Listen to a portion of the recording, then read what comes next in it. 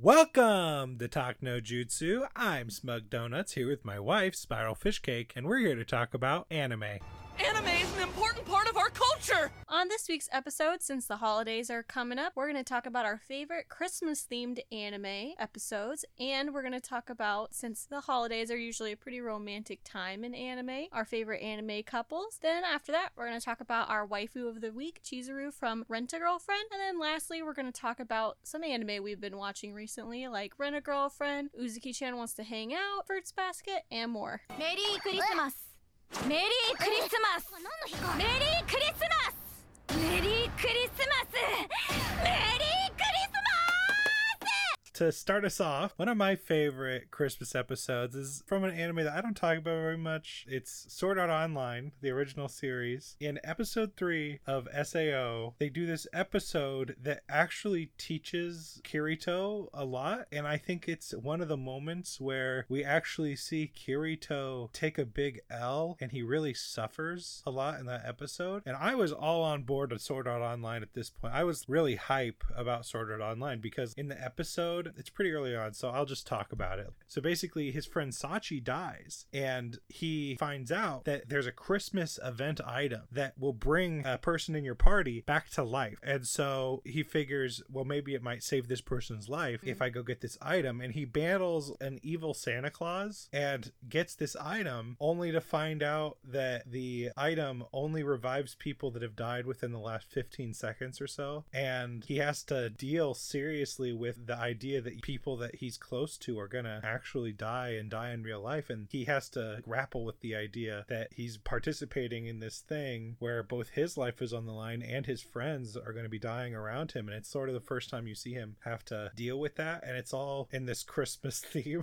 It's pretty bleak. Doesn't sound very Christmassy to me. But at the end of the episode, you hear this message from Sachi where she sings Rudolph the Red-Nosed Reindeer, like hums it, and she tells him that it wasn't his fault, and it was like a pre-recorded message that was supposed to play for him on Christmas. I just felt like the episode was really well done, really touching, and it really fit the SAO idea that they're in this world that was made as a video game and you experience all that video gamey stuff, but at the same time, it's hit you harsh with reality. It's not just a game. When you die in the game, you do indeed die. You die for in real life.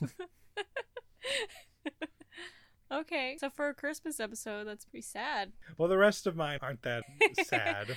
Well, at least he does learn some Christmas lessons, which are important, which Kirito needs to learn lessons sometimes, you know? Yeah, and I have a problem with Sword Art Online a lot, where it seems like Kirito's overpowered and always so cool under pressure. And I like in that episode, you can see him growing and learning in the situation. On another sort of depressing note, actually, this isn't technically an episode, it's an anime movie, but I wanted to include it anyway. The disappearance of Haruhi Suzumiya. Ooh, that's one of my favorites. In the beginning of the movie, Haruhi is planning a Christmas party for them all, and she seems to be having a good time. I don't know if everybody else is necessarily having a good time, but she is. She's having a great time. She's forcing Asahina into a Santa outfit, you know, as you do with your friends. Oh, yeah. Force them to wear clothes that they obviously don't want to wear. That's kind of Haruhi's thing, though. But anyway, the SOS Brigade is indeed gonna have a Christmas party, and then alas, lots of other shenanigans happen. Do they prevent their Christmas party? You'll just have to see. Pretty sure there's a point in that movie where like Christmas presents burst out of a building, just as a spicy preview. Kion has a lot of revelations in that movie. It's cool to see them all together. Christmas very much is a time that brings people together. I think that one of the cool things about that one is typically Christmas is held in a very family zone, but Haruhi has created this room where her family is in this club room, and so they throw the Christmas thing inside of this club room. Even though that doesn't really make any sense, they do it anyway, and they decide to have their own little kind of family. Well, the club is her family. She loves everybody there. Let me bring up another one that isn't so depressing. I mean, not all of the disappearance of Haruhi is depressing. There are some good moments. So I don't want to make you all think that it's super depressing. It's just certain things that are good disappear. Yeah, you'll just have to find out. Will they save their Christmas party? You'll just have to see. All right, the next one I have is Kobayashi's Dragon Maid. Yeah. The whole thing is very Christmas themed. They do a play where Kana and Shota do this matchstick girl, and then in the middle of the play, there's also a part where they're magical girls. You know, it's confusing, but Sounds like a very versatile play. The part I like a lot is there's this part where Hana really wants to see Santa. She wants to catch Santa, and they have stockings hung over her bed, and she stays up as long as she can. And Toru hears that she wants to see Santa, so Toru actually magically creates a chimney, like a fireplace in her room, so that Santa can come. It's really cute. And then in the middle of the night, Kobayashi sneaks into her room with the present and tries to put it in the stocking, but then she wakes up and she has to hide. That's funny. And then later, Kobayashi and Toru exchange gifts and go on a dragon ride. Yeah, I remember that part. Kobayashi gives Toru a little scarf, and she's in dragon mode, so it's just like hide to her horn. Yeah, but she wears it later in human mode. It's cute. That's one of those ones that's really heartwarming, because it's not pure magic Christmas whatever. There's stuff that goes wrong, there's stuff that is just sort of family being family, but it still brings warmth to your heart. But it's not all just pillowy marshmallowy goodness. It's real, it's fun, but also magic and dragon rides, but very real family stuff. Have you not been on the dragon rides with your family? Oh, I have. Yeah, me too. Yeah, I have. Yeah, all the time. I was talking about the magic being weird. Oh, what? My family does magic all the No, time. no, not that. Not like. No, I mean like the dragon magic. Oh. Yeah. Okay. Yeah, minus the magic and dragons, you know. Minus that. Speaking of magic, Himoto Maru-chan had some holiday magic. Yeah. In that episode of that anime. And in that one, she wears cute little reindeer Yes. antlers I remember. on her. That's all you little really onesie. need. That's all you need for a Christmas Yeah. episode. Just throw some reindeer thing on your onesie. Is it a onesie or what is it? It's like a little blanket hood thing. It's like a Snuggie, but with a hood. It's really cute. And she puts little antlers on it for the holiday season. And she's super excited about it. And all she wants to do is spend it with her brother. But her brother has to work late on Christmas. I like their relationship. They get to spend a lot of time together. And she always bothers him. He loves her so much. They love each other. And she doesn't annoy him at all. No. I mean, isn't that a little sister's job to annoy their older brother? Yeah, but they just live together and he's like an adult now. Isn't there some level of maybe he could come home and dinner's made? No. She has to drink her cola. Cola. Cola. Chips and cola.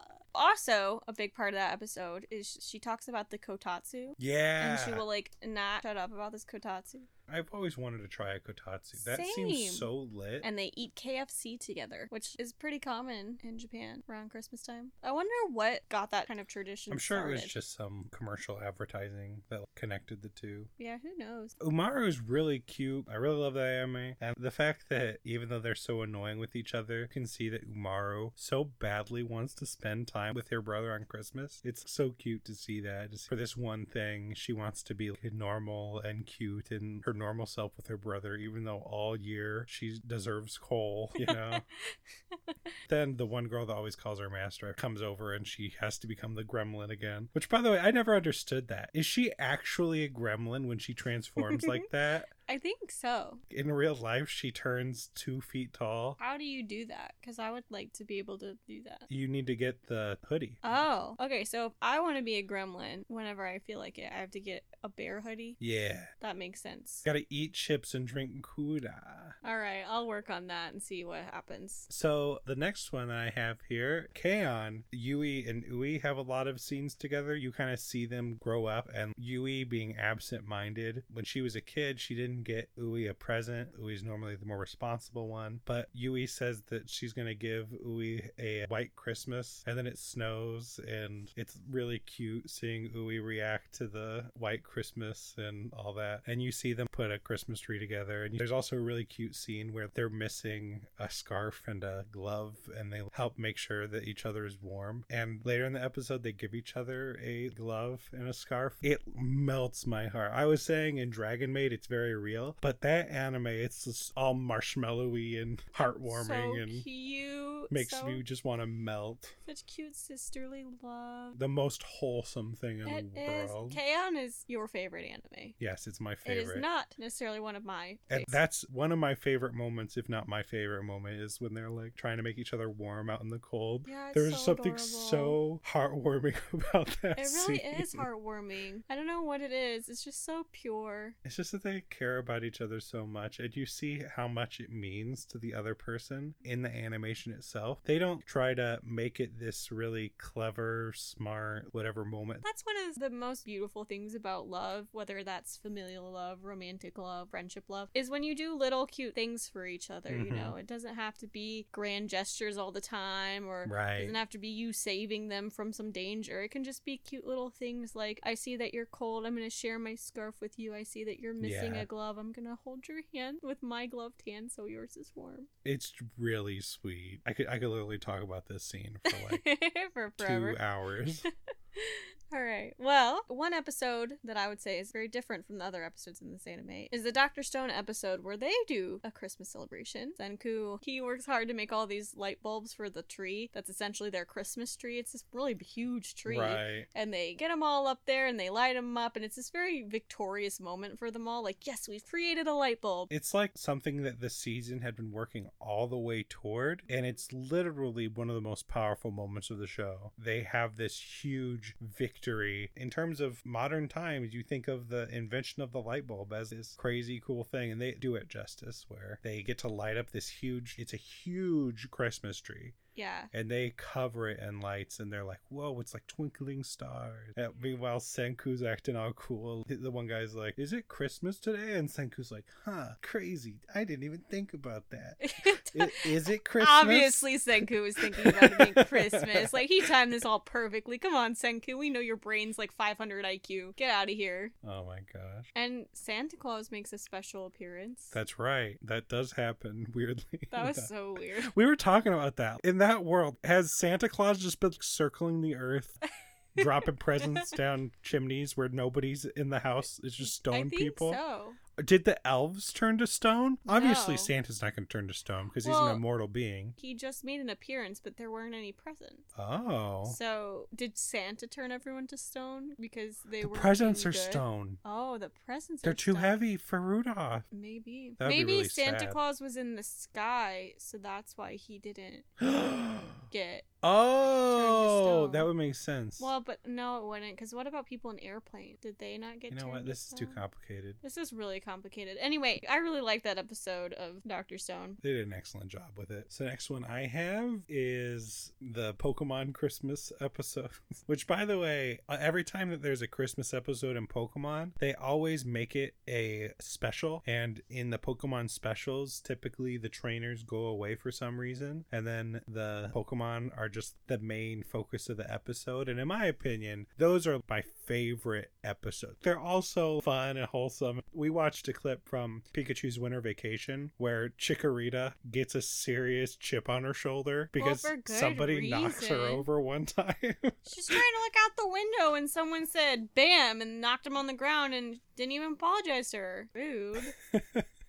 And then she tries to commit murders by chopping down icicles on top of people's heads. She goes full on with her revenge scheme. Yeah, she really does. She does the full-on icicle attack right after they play a little song on the icicles too. Yeah, she really commits. But yeah, there's all sorts of good Pokemon episodes. But one of my favorite ones, it's not exactly Christmas, it's a winter episode where you see Ash get completely lost and he has to sleep in this cave, and it's the dead of winter. And so we don't really even know if he's going to survive. And he gets out all of his Pokemon for warmth, and they gather around Charmander's tail, and you can see that it's barely staying lit, and it's just so sad because you see them struggling along, but even though they could stay warm in their Pokeballs, they come out and try to make Ash feel better, and then they do this really long montage. And normally I hate memory montage episodes, but there's just something about this single episode of Pokemon. They play this really sad music, and you see Ash in there in this cave by himself crying to death, and just shows all of his memories of them becoming friends friends and getting to know each other, and I'm just like, oh my gosh. Did Ash die in that cave? Is that why he's 10 forever? I never even considered that as an option. Wow. I always thought he died when the bomb exploded in episode 2, but whatever. Maybe he died multiple times. That happens. Well, tune in to winter episodes of Pokemon to see, does Ash Ketchum die of hypothermia alone in a cave with his Pokemon? They could have made it a lot stupider. They could have played over the top of it a acoustic version of the theme song. Like it could have been I like, wanna be the very best. yes, you teach me and I teach you Pokemon. That would have been beautiful. What do you have against that?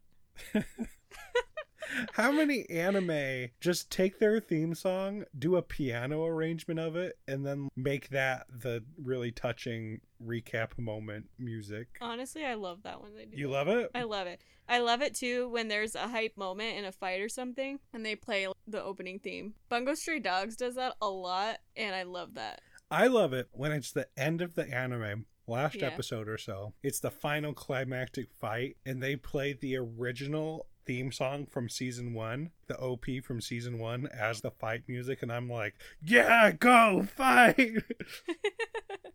So I have one that's like a Christmas arc, and that's the Toradora Christmas episodes. That is A lot probably the happens. best Christmas in all of anime. A lot happens in that time. Feelings get brought to light. Some feelings don't fully get brought to light. Taiga sings, and she's so cute when she sings. Oh yeah, holy She's so cute. night. She's got her hair up in like the most adorable little bun. Oh my god. And she's got this cute dress on. yeah, this black dress. Yeah, that little She looks black so dress. tiny in that She does scene. look so tiny. She looks so I mean, little. she looks tiny all the time. Yeah, but like extra tiny. She just looks so cute. I just want to like pat her on the head and be like, wow, you're so good at singing. It's a very sweet moment because usually she's just so brash and wild. And so it's so different to see her so polished and pretty. Oh yeah, I didn't even think about it like that. That's true. She's singing with a friend, the girl in the group who's like kind of her enemy, but it's nice to see them bond over that song together. She's a multifaceted lady, what can we say? And I also love the part where Ryuji's in that bear Santa suit. He's a good guy, that Ryuji. Also, the decorations in that Christmas party that they have at the school. Yeah. Really pretty. That tree is so Mhm. big.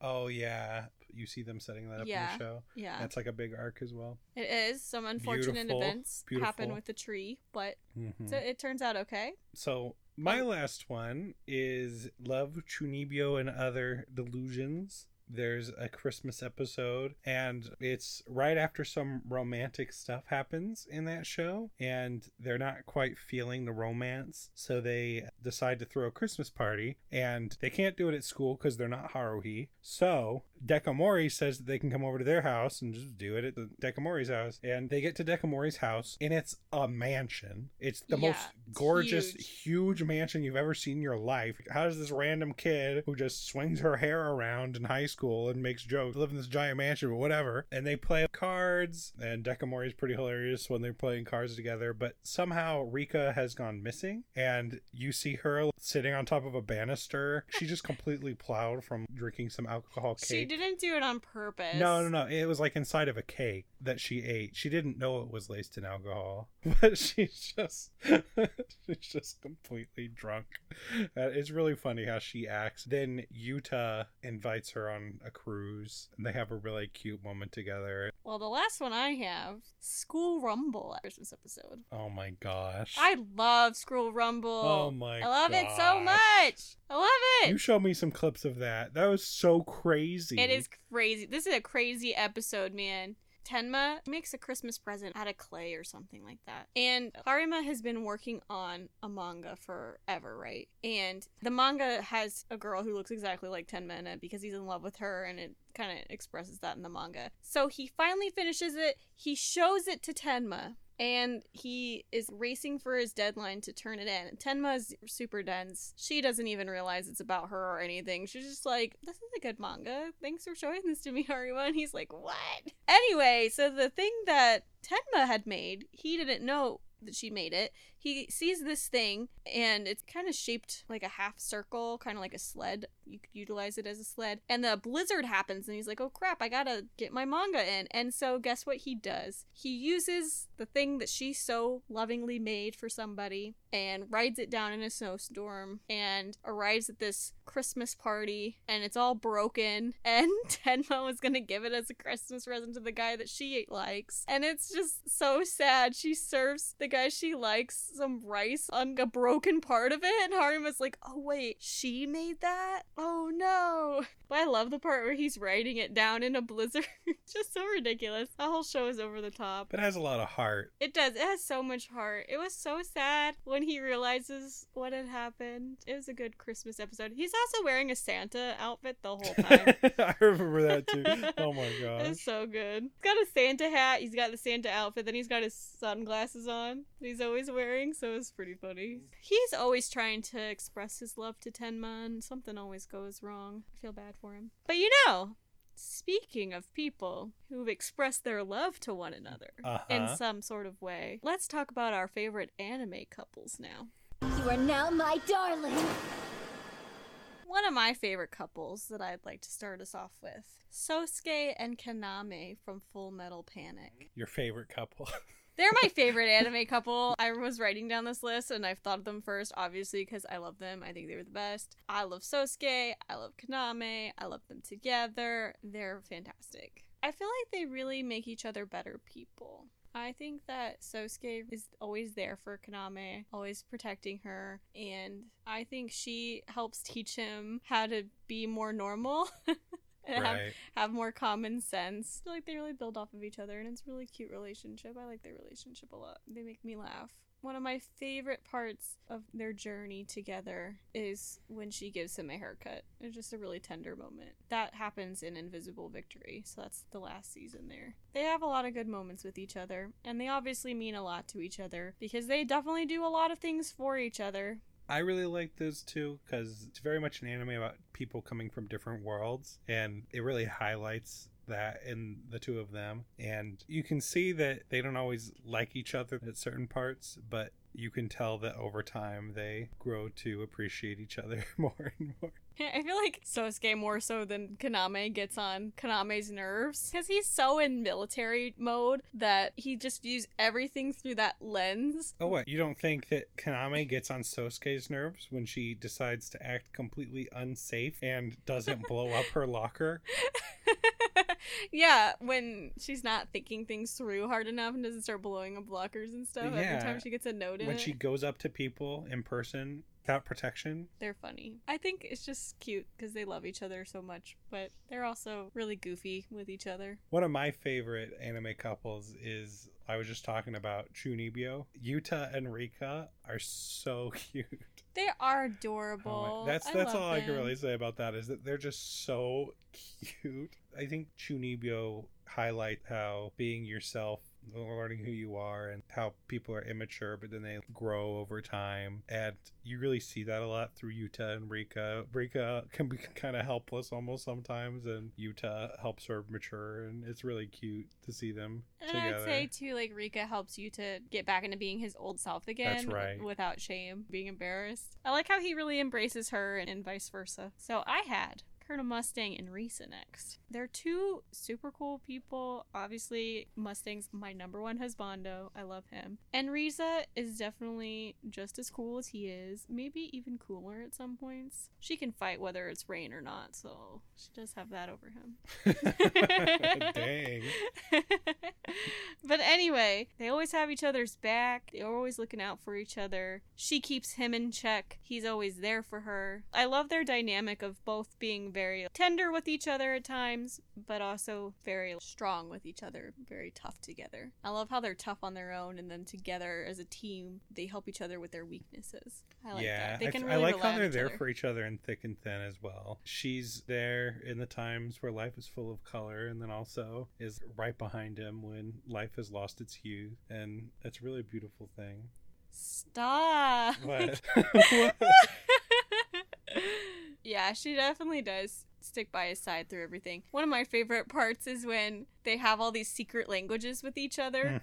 When he's on the phone and everybody else thinks that he's talking to some girl, like flirting, messing around, but it's not. He's using secret codes to Teresa. And then too, when they have to do a code for something later on, she reveals to him something very important by using like the first word in the sentence, I think is what they do. They've obviously like spent tons of time together developing all this stuff and figuring out ways to work together as a team as best that they can. No matter what circumstances are brought upon them, they never stop being teammates. I think that's great. My next one is, I feel like whenever I hear people talking about Dragon Ball Z, they talk about Vegeta and Bulma, which who can blame them? Bulma is great. But I wanted to bring up some of the underappreciated Dragon Ball Z romances. Goku and Chi-Chi. Goku is so dumb and eats so much, but Chi-Chi just barrels along anyway. And everybody always talks about how much of a horrible dad Goku is, but Chi-Chi takes care of her baby and is beautiful, and she raises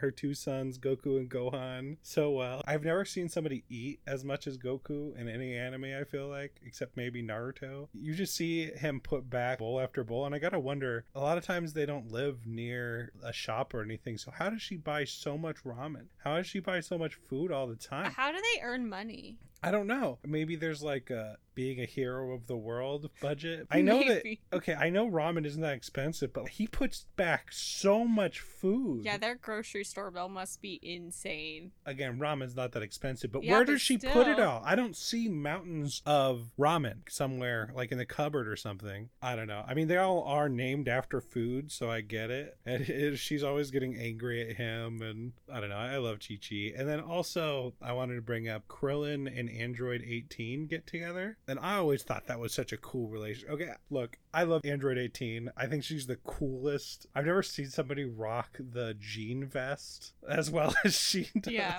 And she's like a rocker chick. Somehow Krillin, of all people, can teach androids to love. And it's so beautiful. Lovable. Of course. Krillin in general, underappreciated. He's pretty cool, but seeing them together, and out of all things that Dragon Ball Z android love is not what I was expecting.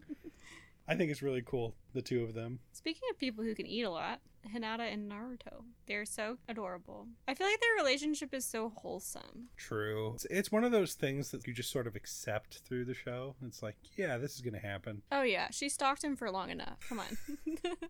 That's so weird. Who else would she get with? Nada loved Naruto before anyone else. Yeah, she accepted him first before anybody. She was like 3 years old and she saw him over there and was like, yep, that's the one. That's the one I'm gonna love for the rest of my life. But I also feel like, even though it took him forever to realize it, there were moments in early Naruto where he would be talking to her openly that he wouldn't do to other people. Right. Like during the Chunin exams, he was nervous about them and he was talking to her about his fears when he never really did that with anybody. So they both have always been open with each other. And as they grow up, I just feel like he kind of accepts that him and Sakura aren't ever gonna really work out. And he realizes that Hinata is best girl. So, speaking of Naruto, you know what everybody's favorite couple in Naruto other than Naruto and... I know who you're going to say. Yeah? It's not Sakura and Sasuke, people. Surprise! I got you this time. You thought I was going to say Sakura and Sasuke. It's Temari and Shikamaru, right? That is one of my favorite couples in the show. I was going to bring up Minato and Kushina, who love each other so much that they created a beautiful Naruto, Save the Leaf Village. And plus, Minato was like, hey girl, let me pick you up in my arms and carry you away from these rude people. That's what he said. Yeah, I love Minato and Kushina. Every time they're on the screen, I get excited. And it's just really cool to see how much they love each other and how much they love the village and how much they love Naruto. And I really love her story of growing up and people being mean to her and her like fighting everyone. And then Minato is just like, okay, let's be calm and relax and fall in love. It's very cute. Opposites attract. It's actually kind of like Hinata and Naruto. Because Naruto is the much more brash one, and then Hinata's kind of like Minato, who is more kind of chill. True. I mean, he obviously fights and stuff too. I mean, he's the Hokage. So does Hinata for most of the time. Yeah, she does. when she needs to. And then you brought up Tamari and Shikamaru. Yes, I did. I also really love them. From like the beginning, they were always my favorite couple. I thought that they would be perfect together. They're like the OGest of all the couples. They got together first. They were so cute. I loved Shikamaru because I identify with him. Same. And Tamari, she's the coolest hair, and I'd say that I was her biggest fan, but like clearly she's got that covered. But who would have guessed? You know, there's a term in terms of aerial engineering in terms of the wind called drag, and who would have guessed that wind drag and the person who always says what a drag would come together Yeah, over their love of drag. Oh, who would have foreseen? so I have a wonderful couple next. Simone and Nia. And Nia, They're adorable. Oh. She's got beautiful flowing hair. Okay, Looks like can a we cloud. we haven't done Nia in Waifu of the Week yet, have we? No. Nia's hair, we need to talk about it. Yeah, one day in the future, Nia will be a waifu When we do of the Waifu week. of the Week, Nia, we're going to talk about her hair. I could dedicate like an hour If to just her somebody hair. cosplays Nia and nails the hair, I will be amazed. I've only seen very few people do it well. They will but, be like, the best cosplayer That of all hair time. is some of the coolest stuff in anime. She comes into the anime at a time where Simone just really needs somebody in his corner. And Right. she's always that from beginning to end. I think that sometimes people get so involved in a romance that they forget who they are. And I think that this is an example of a case of the opposite of that, where because Nia was there, Simone was able to find himself again when he felt lost. And Right. I think that's beautiful. And you can really see the story of Gurren Lagann growing and molding with the two of them. Yeah, Nia is so wonderful. I love her so much. Go watch Gurren Lagann! They're- We both love Gurren Lagann! Yes, them together, they're so cute. He teaches her what love is and like more about emotions because he's a very passionate person. you know? Right. And I feel like she teaches him about. She's very Being chill, himself. not emotional. I think she just doesn't understand emotions, but she's definitely an emotional person too. I've always liked that character, like the kind of a almost like princess that's very curious but doesn't know very many things, naive. I've always liked that kind of character. She can't cook, but then like Simone eats her food anyway and He says likes that he it. loves it. He says he loves it, but I don't know. Is that true or not? Aw. I think it's true because he Me genuinely looked too. happy. He looks so happy. But to be fair, he grew up in like Okay, a hole. just because you grew up under the ground doesn't mean that you don't know what food tastes like. Fish cake.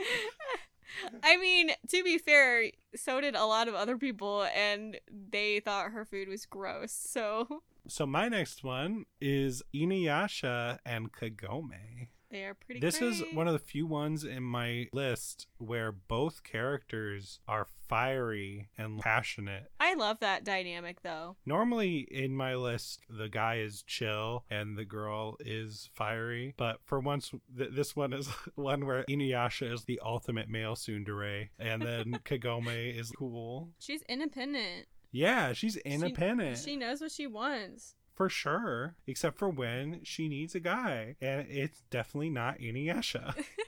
Okay, we have not finished Inuyasha yet, but we've watched enough to know. I've seen the first episode of the new anime where they all have kids. Shh. Don't. What, you think that anime where the two of them have a kid is that way because this is an alternate universe where they got together? I'm just saying that we've watched enough, though, to know that they are obviously For meant real. to be, and they should be together forever. Kagome and Inuyasha, they're both so stubborn, but they make it work. Both just yell at each other for random Yeah. reasons. I really like that kind of relationship. I don't Me know what too. it is. I love tsunderes together because I just love tsunderes in general. And when they're both together, it's hilarious. What's your next couple? Renten and Eureka from, I always call it Eureka 7, but it's probably Eureka 7 since she's named Eureka. I don't know. But anyway, they're very cute. Renton immediately falls in love with her when he meets her. It takes her a little bit, a little bit more time.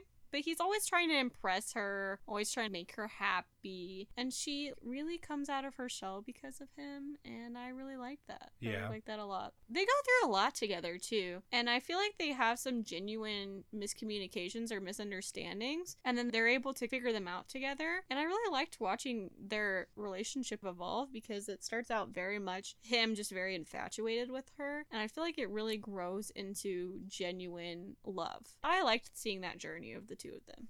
I have not finished this anime, so I feel like I can't comment as much. I showed it to you, and you were I like just not fell super about in it. love and just needed to watch it like later. No, that is not what happened. You were like, this anime is boring. I was a little bored, which is weird because it is good. It's just I wasn't about it. I think Yeah. it's just that it didn't focus enough on the girls. It's a good anime. Yeah. Go watch it. I mean, if it's you not like for you. mechs. That's okay. Not everything I like, you're going to like too. Who's your next one? So my next one is 02 in Hero from Darling in the Franxx. I love Darling in the Franxx, and it's very much a romance anime a lot of the time. It's literally about 02 and her darling. And I think it's really beautiful. It's really cute seeing them and seeing them together. It's almost like a storybook at some points. You can see both of them have serious problems when it comes to how they feel about themselves and how they feel about their future. And they're both trying to cope with that any way they know how and trying to survive any way they know how. And yet by being with each other, they're able to complete all those flaws. I feel like he is a very gentle and sort of understanding person. Mhm. And I think that he puts up with a lot from her because he can see Because kind of she's beneath the facade that Really she has. cool. Who would not want to be with 02? I mean, let's be real. She's here. pretty cool. She is cool. She's a little scary, but I like that he sees beyond that cool girl, nothing bothers me facade and is willing to put up with a lot because he knows that underneath she's a very tender soul. At least I think so. I think she's cool and nothing bothers her. Really? I think she's got a bit of a tsundere attitude where she's got love in there. Weaklings die, so what? I mean, she does say stuff like that, but underneath that, though, is love. You know who else has got love? Who? Tomoya and Nagisa Oh, from Clannad and Clannad After Story. my heart. They're so precious and beautiful. Normally when I think of anime, I think about it in different genres. And talk Yeah. about an anime that hits every single genre except for action. It's got to be slice of life, comedy, tragedy, drama, everything. Romance. I think that what hits home so much about their relationship in particular is that it feels so true to life, especially in After Story, I would say the most, because they both are at a place where they're moving into adulthood. We're talking about an After Story. Yeah, an After Story where their relationship moves on to another level. You see how they interact with each other on a day-to-day basis. Things become a lot more personal, and their love just continues to grow more and more, and it's just realistic, but it's very sweet. I mean, she is there for him when he gets home from work, and she's making him food. I like how they take care of each other, because they both definitely have these weaknesses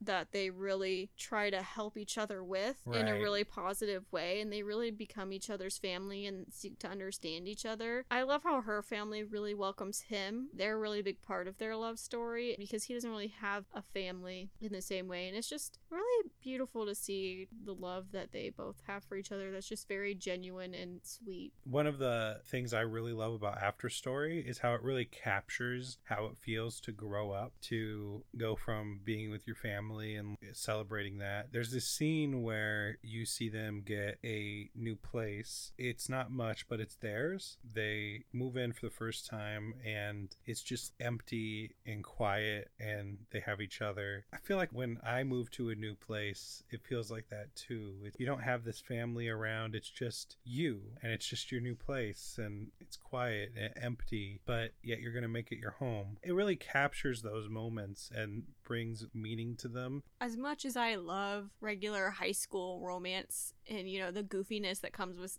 our couples from our high school romance shows, I feel like this could have easily been just a cute little high school romance. But then in After Story, they really deepen their relationship, and it shows how much they can continue to fall in love with each other, even outside of the high school relationship that they had, and how much it grows from there once they reach into adulthood. My next couple is Kobayashi and Toru. I think I mentioned them before. You did.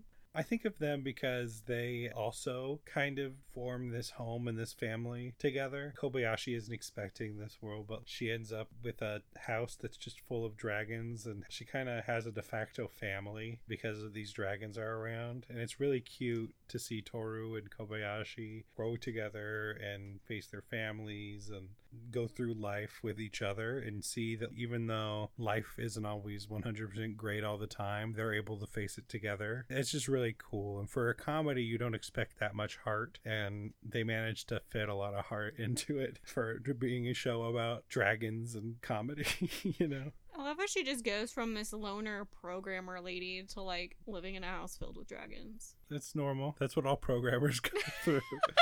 It's part of college. Oh. For most people. You get assigned a dragon like once you become a programmer? Yeah. Makes sense. Anyway, I'm very excited for the next season to see where their love story goes. I got another Full Metal Alchemist one. All right. Ed and Winry. They are a wonderful, wonderful couple. Winry is so cool. Yeah, Winry is honestly too cool for Ed. He lucked out that she even remotely has any interest in him at all. I love her. She's like in the OP, doing things with her wrench. Yeah. Being a mechanic, having a wrench again. Working on stuff because Having she's a mechanic. You know what? She is a beautiful, multifaceted woman, and Ed is Ed. They're another couple where both of them are very stubborn, but I think that Ed needs somebody who's going to put him in check sometimes, because he just thinks he knows what he's doing and he's right all the time, and he just presses forward, and he's just so focused on his goals sometimes that he forgets about what that could do to people around him. And she really is like, nah, Ed, this is what's up. I'm going to tell you straight up. I'm going to be honest with you. She's just good at so many things, literally helping with childbirth, making people's legs work and arms work, becoming an apprentice. She does it all. She really learns to help Ed, even though sometimes that guy has a screw loose. Multiple ones, sometimes, because of her. Yeah, because she helps, but she's the one that caused it, yeah. That's funny. That's like my favorite scene of the whole show. She finds the screw at home and she's like, oh, crap.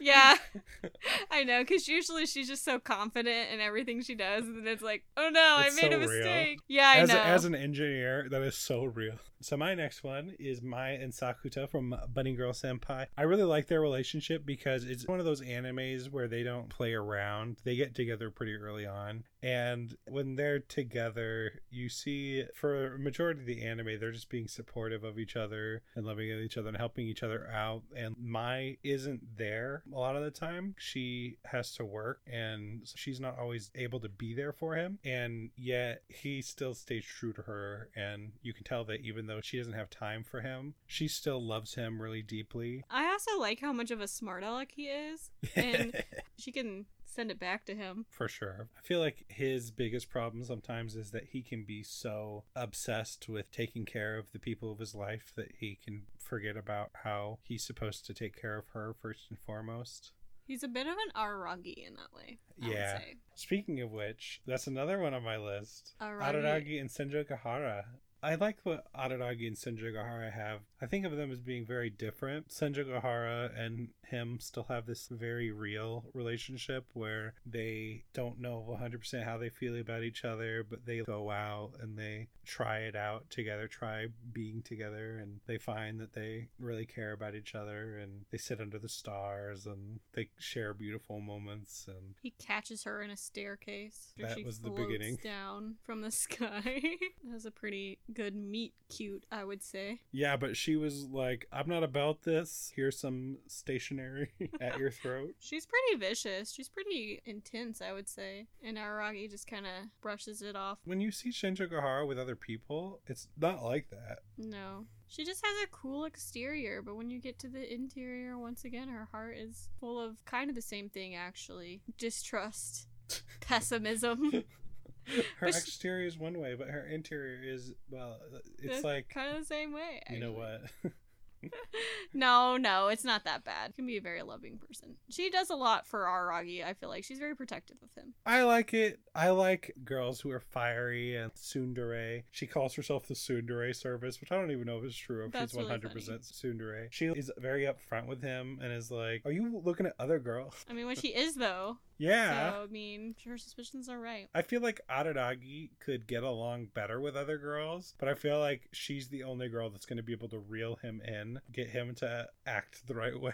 Yeah, he needs somebody to keep him in check, because he's like wild and all the time. I got another two tsundere couple. Okabe and Kirisu. Oh my god. From Steins Gate. Oh my They're god. such big tsunderes. So bad. They are. I love them so much, though. I feel like Okabe has it worse than Kirisu, but Kirisu has this shy tsundere thing about her, where she's so when cute. she does try to connect with Okabe, she can't help but back away right afterward. You got two people who are so scientifically minded, who can understand each other on a deep level, intellectually and emotionally. And when those two people come together, no matter what the timeline, I feel like it could work out. I love them. I feel like you don't necessarily expect it when you first watch, especially given how Oh, I hoped for it from the careful beginning. Kirisu is around them and how weird Okabe is. Okay, but maybe it's just because I love Okabe. So, I mean, why wouldn't she fall in love with Okabe? Because he's so amazing And and Okabe is hilarious. such a tease. He really is. He, like, refuses to call her by her real name. He makes fun of her constantly. Even if he doesn't realize it, he flirts with her all the time. I don't know if it's purposeful or not. Oh, I thought it was purposeful. I don't know. I think he just likes making fun of her. Well, then maybe he's just into teasing. I don't know. Not really such a tease, but like I feel I like that has a don't different know. connotation. Either way, for somebody who seems to have never had a girlfriend before, he's very flirtatious. You saying Okabe's a player? No, just with Kirisu. Oh, okay. I feel like that's gonna happen when you find someone who's as perfect for you as Kirisu. Y'all are just gonna naturally be together. But they're both so stubborn, it's crazy. I love their stubbornness. I think it works for the two of them. They challenge each other. I think it's good when you have somebody that can challenge you. And they definitely do. In a good way. What happens over the course of the series is so heart-wrenching sometimes, and you see people make sacrifices that you can't believe that they would make, but it all works out. So my next one is kind of non-traditional couple, I guess I'd say. Misa and Light from Death Note. What? Really? Yeah. You're gonna bring them up? It's not exactly traditional, but in the same way that it's beautiful how in Steins Gate they both have a love for science, it's beautiful seeing Misa and Light both have a love for Light Yagami. For Kira.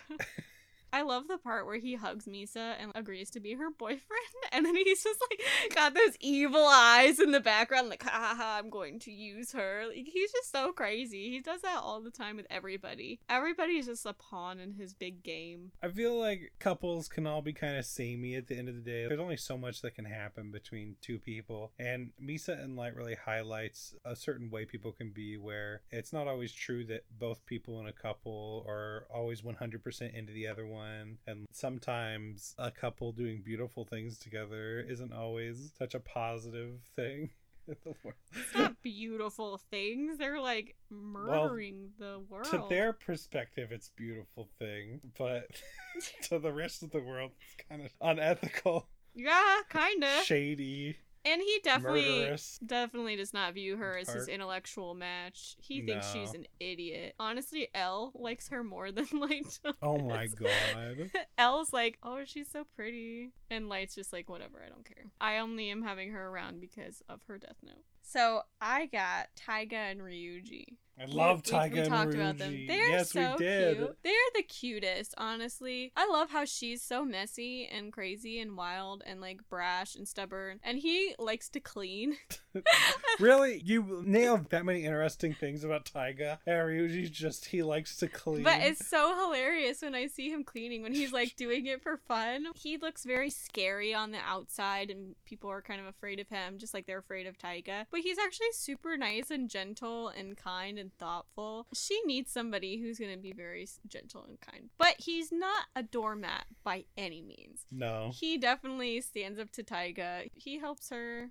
She helps him. Another good thing about Ryuji and Taiga is they have this really great friendship. I think that it's just really cute how much time that they spend together and how much fun things that they enjoy doing together. They have a lot of good adventures. For sure. And I feel like it's one of those cases where they didn't know up front that they would feel this way about each other, but just spending that much time together, they discovered that they needed each other more than anyone else. I love Toradora. It's definitely my top 5 favorite romance anime, if not my favorite. So my next one is Kirito and Asuna. I don't like Kirito that much, but Asuna's Asuna's a queen. Asuna Let's be is real. the coolest at all time. She deserves her own TV show.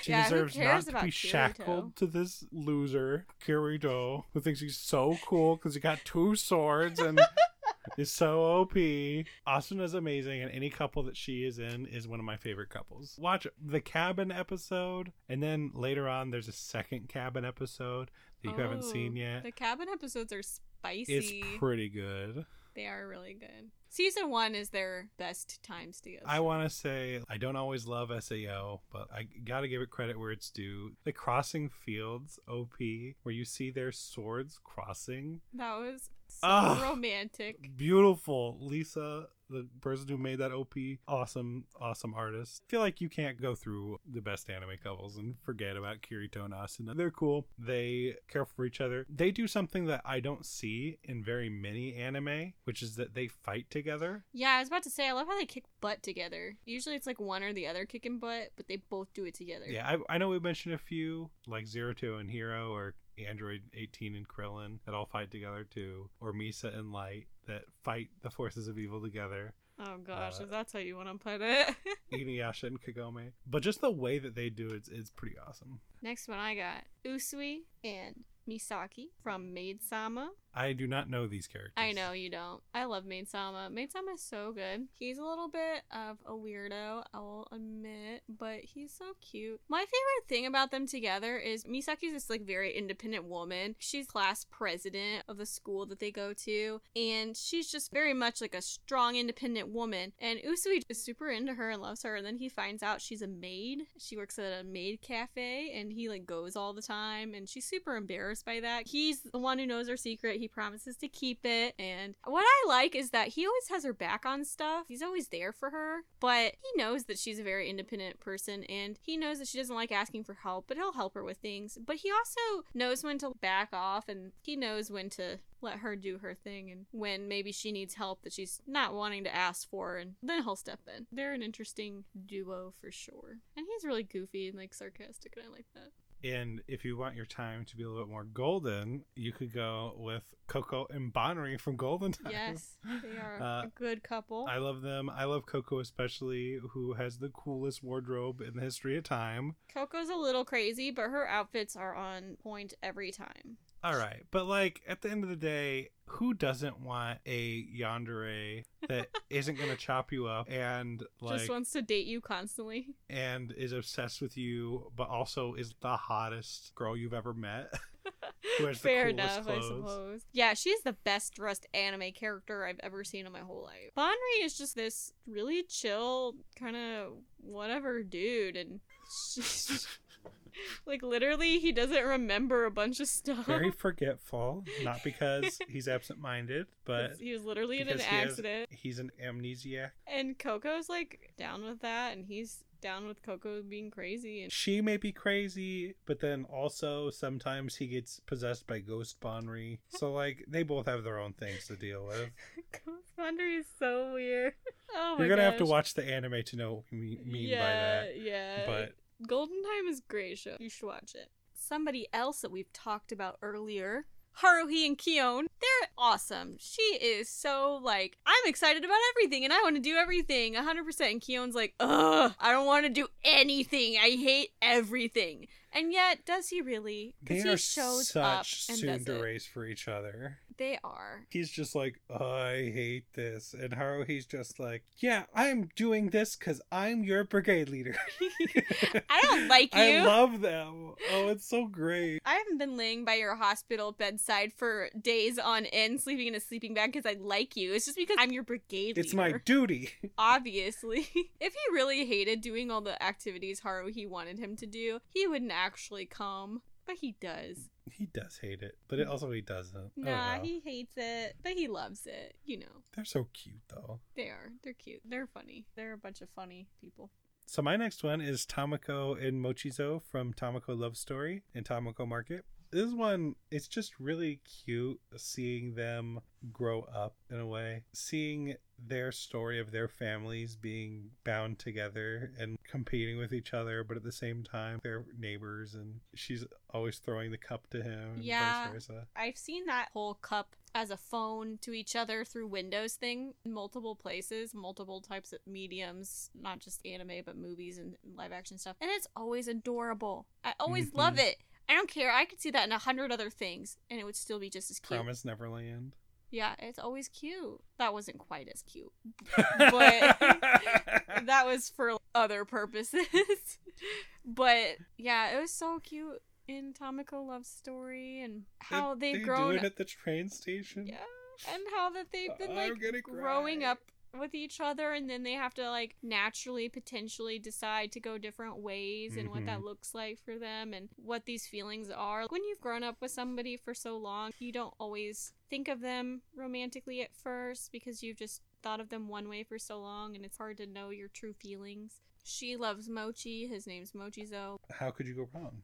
The next one I have is Teresa and Tada from Tada Never Falls in Love. They're very cute. She's from another country. She is visiting Japan kind of as like a last thing to do before she takes on a new role in her country. And Tada is a very reserved guy. He likes photography. And Teresa's very outgoing, very bubbly. This is a definite opposites attract story. And I really like that because I feel like she really opens up his world and teaches him how to fall in love and how to be more open to experiencing feelings. And I love how bubbly and happy she is. And I love how he learns to share and be more open. My last one is Holo and Lawrence from Spice and Wolf. I feel like these need to be mentioned. Spice and Wolf is a romance classic. I feel like Holo and Lawrence capture this unbelievably heartwarming kind of flirting. Like when I see them talk to each other, it's so playful and yet so subtextual. It's just so fun and interesting to watch. They don't say anything outright, but yet you're following along with every little piece. Like, oh, they're falling in love. They love each other. He really cares for her and she really cares for him. And do you feel the same way? Oh yeah, you can tell they're totally flirting. They spend so much time together. They really get to know each other. They get to know each other's weaknesses and each other's positive points. And I think that they see each other in a variety of different situations. And they're a good team. They're good at trying to help each other. And they definitely really care about each other a lot. I think, again, the thing I really like is the conversation. I feel like it really captures what it feels like to have conversation with somebody that you love, like romantically. I feel like not all animes do that really well. A lot of animes end before you get to the playful banter part of relationship. It's just really cute. And the thing, too, with Spice and Wolf is there's not a ton of action. There's not a ton that necessarily happens. You've only seen season 1. So. Sure, but like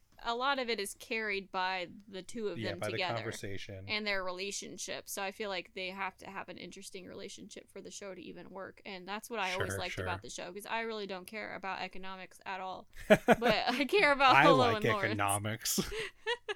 My last one that I have is Isaac and Miria from Bakano. God. They are crazy. Oh my god. They're crazy. I love them. They're so passionate and wild. I've never seen a couple who they're both so dramatic and they're both so artistic and goofy. They have such big hearts and they rob people all the time. But they're so, I don't know, if Isaac and Miria showed up to my house and wanted to rob me, I'd be like, sure, take it. Take everything. Go for it. Just take whatever I have. Because they're so charming and enthusiastic. Like, how could I say no? You can't say no to them. They're just two peas in a pod. I have never seen a couple that is just so totally alike and meant for each other in the way that Miria and Isaac are. Because they're both so offbeat. Like, you have to have somebody else equally offbeat if you're that kind of person to make it really work. And they do. They make it work. They rob people together. They're living their best lives, honestly, I think. I love them. I love how the anime ends with them. Yeah, like, what's going on? Yeah, they're funny. They're such goofballs. I feel like that show has so much going on, and it's not always funny, but they're definitely the comic relief to the show. They're necessary. Without them, I would have been definitely very sad. So now that we finished talking about some good anime couples, let's talk about our waifu of the week, Chizuru from Rent a Girlfriend. Hi there, I'm Chizuru. Kazuya and I have been dating for a little while now. Yes, look upon your friend in amazement as you see the most beautiful and amazing waifu saying that she's his girlfriend. I would be awestruck too, honestly. They really do a great job of capturing how amazing Chizuru is, and selfless and beautiful. Normally I kind of roll my eyes when somebody in anime or like in a movie walks around and everybody around's like, oh my god, she's so pretty. She's so cool. Why is she with him? But honestly, in this case, when everybody would be like, wow, she's so beautiful. Do you see her walking down the street? She's with that guy? I was like, yep, makes sense. So true. I think it's very obvious that she's best girl of the whole Rent-A-Girl anime, which I can say now that we finished it. Yeah, I still worry a little bit that she has too much of that Mary Sue energy going on. I love her, but also I really like Ruka. I really like the new girl, Sumi. You're looking at me like I'm crazy. You are you know what? crazy. Sumi. I knew you would say that. I knew you would make a joke like that. Mm-hmm. Okay, here's the thing about Chizuru. She is able to do both such sweet and kindness so well, and also tsundere so well. She's very multifaceted. We were talking about how much we love Coco's wardrobe from Golden Time. Chizuru has a rockin' wardrobe. They don't just have her in her normal outfit. They have her in all sorts of stuff. And the way she dresses is so cool. I really like how sassy she is, too. She doesn't take crap from anybody. Literally, Kazuya is rude to her in the beginning, and she doesn't take that from him. Even though she's supposed to be a Renter girlfriend, she's like, no, you are not going to treat me like this. I love how honest she is in terms of her real Yes. girlfriendness. She meets you. She says, pay me up front. She will show you a good time by like holding your hand and stuff. And then she's out the door. She knows her boundaries. She knows her money. She is willing to help out when needed. But then she tries to confirm with you that their boundaries are still there. And she is just a rental girlfriend.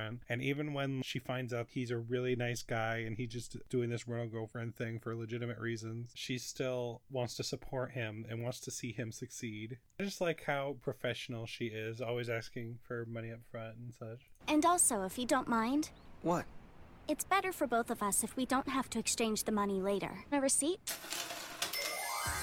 Well, let's get going. Are you ready? I love how she's just like, money, please? And then she's like, okay, let's go. It's agency policy. Tell him, girl. You see her up front and she's so beautiful and perfect and gorgeous and lovable and everything. And then you get the back of the aquarium with her and she's just like, listen here, punk. No girl wants to hang out with a loser. Huh? Yeah, she's very salty and sweet at the same time, you know? Yeah, but that just makes you love her even more. It really does. I'm a girlfriend. Duh. She's definitely a complicated woman. But then also, she's sweet and cool. And Well, what else would I do? I'm your girlfriend. Yeah, you can tell the difference even just in her tone when she's in regular her mode and then girlfriend mode. yeah, let's hear that again. I'm a girlfriend. Well, what else would I do? I'm your girlfriend.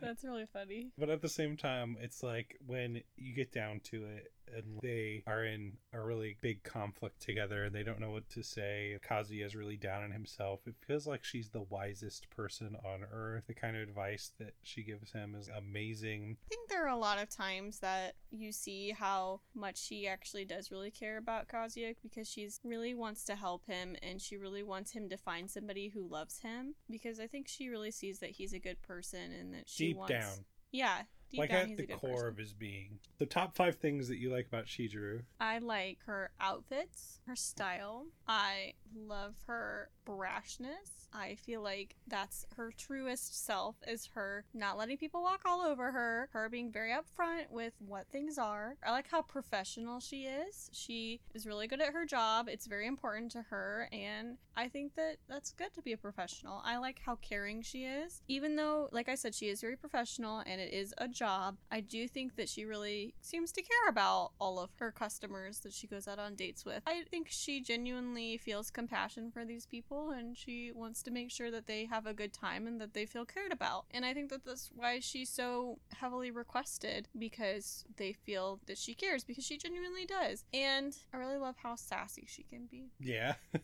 She's very sassy, and she stands up for what she believes in. Like in that scene where Mommy was saying embarrassing things about Kazuya and her's relationship in the beginning of the series, and Chizuru got really angry and said that she shouldn't be saying those things in front of other people. And I just really like that about her. I like how she's sassy and like uses her sass to like kind of joke around sometimes. She also uses it to stand up for what she believes in. I appreciate that. So my top 5 favorite things. I love how beautiful she is. Her design is so cool. I like her wardrobe. I think you mentioned that. I gotta mention it again. Her outfits are poppin'. She nails it every time. And then I love how she knows what to say to people who kind of feel lost. She can be brash to people. She can be harsh with people. But like at the end of the day, it's what they need to hear. If Kazuya's being a jerk, she knows what to say to remind him, hey, you can't act this way. I'm just trying to do my job. And like, again, like you said, how caring she is. I feel like you can see by how she really cares about his grandma, that when she sees somebody that she thinks is a good person, she really cares about them and wants to see the best for them and is willing to do anything to support that. And I really appreciate that. Like how even a small moment with somebody she barely knows, she can grow to really care about that person. I think that that's really cool for her.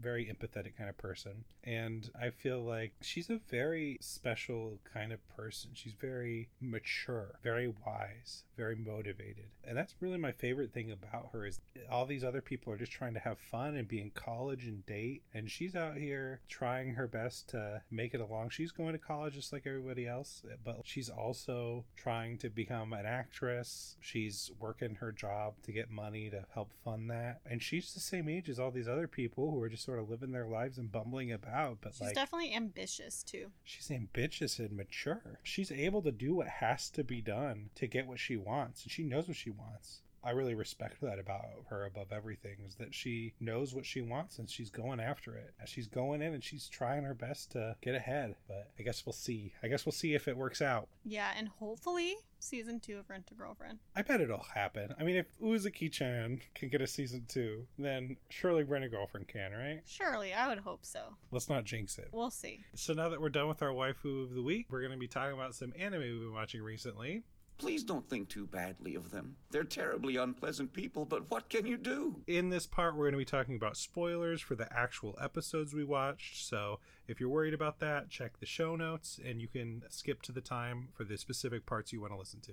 All right, so what's the first one we're going to get into? Seraph of the End. In October, we were trying to watch a ton of scary anime, and Seraph of the End was one of those, and we finished it. Yeah, that ended on a major cliffhanger. I was so annoyed. Now that we finished it, I really liked that anime up until the end. I really liked it too. It was really good. I was ready to start evangelizing for Seraph at the end, being like, whoa, you gotta check out that Vampire Rain show. Like, it's the coolest thing ever. It's got the coolest outfits. So that first episode blew my mind, but it kept being really awesome. But then eventually, this story isn't going anywhere, and it's confusing, and like, why is this happening? Yeah, but they, for real, were experimenting on people, and that was pretty crazy to learn all of that. And then Gurren just started being evil Gurren at the very end, so that was pretty whack too. I was just so hype and ready, and then it ended on a big cliffhanger with Gurren being evil, people fighting. It was just so good, and then it didn't end with anything. It didn't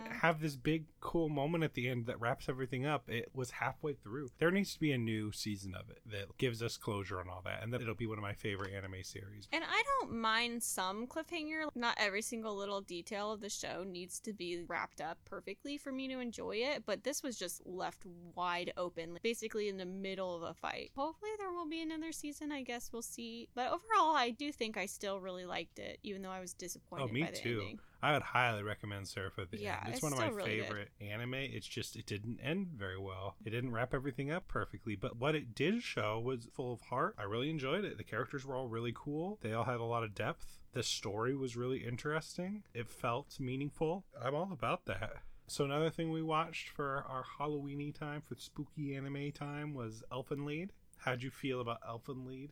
I mean, it wasn't bad. It wasn't my favorite either. For me, for being such like a campy kind of anime, I loved it. It's probably my favorite spooky anime.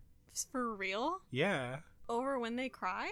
Yeah, probably. I love when they cry, but I don't know, that first episode where she like That was comes pretty cool. out When Lucy and does. she's like killing everything. That was crazy. That was so awesome. And then you slowly learn about her powers and you are constantly afraid that she's going to do something. It was so emotional with that dude and his daughter, the scientist and his daughter. I think I literally cried during that part where he meets his real daughter, who's what Lucy is, and you learn that they have to kill their children if they're born. What the species is, I forget the exact name of it. But basically, he instructed another one of his coworkers to have to kill his child, and then he just couldn't bring himself to kill his real child, once he had one. That was their species. But then he kind of adopts that other girl as his daughter, and that relationship is so beautiful. like, I know that's not a huge part of the whole anime, but it was really sad. There's a lot of emotion to that. Okay, admittedly, it did annoy me, the romance in that show. Ugh, oh my god. Which is a lot of the show, so I get why you wouldn't like it. It annoyed the heck out of me. It didn't hit with me, but you can really sense how much they care about each other. The moments where they're eating together or they're spending time together, the warmth that brings in such a dire situation, those moments do hit really well. I did really like the reveal that he met Lucy when they were kids. Oh yeah, that was crazy. My mind was like blown. Yeah, Well, actually, I didn't see did that predict coming. it. Really? I didn't see that Don't you coming. remember that I was like episode 1, I was like, oh, he's the one that killed his sister. Well, I figured that she was the one who killed his sister, but I thought it would be like she was collateral. Oh, me too. In a sort of- I did not expect their relationship. Right. I expected maybe it was an accident. She didn't mean to. That was actually really painful, knowing that she was going to be the one that killed his sister, being like, oh no, they're getting close, and then she's going to turn on him. He shouldn't have said that he went alone to the festival. He should have said that he was going with his family, with his sister and his cousin. Yeah, he literally could have said, I'm going with my sister and my cousin. And she would have been like, oh. Oh, okay. It's just the fact that he lied to her. Why do you have to lie? Wait, you're going with a girl? Boom, boom, all dead. She needed to chill, but also he didn't have to lie. And he didn't have to, like, beat up his sister in front of her, basically. She suddenly started being really upset Yeah. towards his sister, and then she misunderstood. Do you think at the very end it was her? Of course it was her. Which version do you think it was? It was Mew. Really? You think so? Yeah, because they worked on the clock together when Mew was there, and then the clock started ticking right when she came. You're right. Very observant. What else we got? Our last spooky anime is School Live. We're still not finished with it, but we've watched episodes 1 through 7. First of all, do you want to tell the story of how we started watching them? Yes. So I remembered putting it on my list, and I vaguely remembered putting it there because I thought it was like a Halloween anime or something. But then I thought maybe I mixed it up with something else. So I did not want to watch it for Halloween, but you kept insisting we watch it. I was like, no, this looks like just some moe show. I don't want to watch a moe show. I want to watch Halloween shows. And you were like, no, we should watch it. And for the first 20 minutes of School Life, I'm like, seriously? Are you kidding? This is a moe show. Yeah, Unless so something crazy happens, I don't want to keep You refused watching to watch it, and I said, well, let's just watch the first episode, and if it's still moe by the end of the first episode, not scary, then we can not watch the rest. Yeah. And then we watched the first episode, and somehow you managed to look away every time there was a zombie on the screen. It was really funny. In the you were like background. looking at your phone. You just completely missed that fact. We're still 100% believing up until the big reveal. At the very end. That was awesome, by the way. They did a great job. Yeah. Where she's talking to that girl and it's just a necklace on the ground and there's blood everywhere. That show is a trip. That show's crazy. I actually really like it, but I felt like I needed a break from it. But Well, we'll finish it. and I called it from the beginning that her teacher was not real. Yeah, that was crazy. Her teacher I ain't there. joked about somebody not being real, and then you were like, "Oh, I bet the teacher's not real," and I'm like, "Whoa!" Yeah. And then the OP changed to show a picture of the teacher's grave, Yeah. and I'm like, "What?"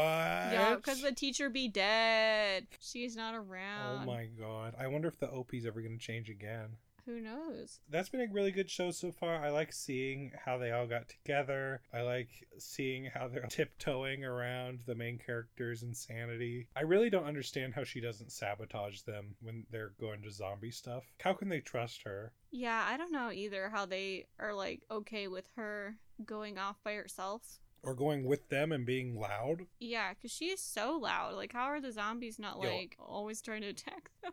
At least the zombies are super slow. They really are. It's really cool seeing them kick butt. I mean, it's a sad situation, but it's pretty cool and seeing how they've managed to survive this long together.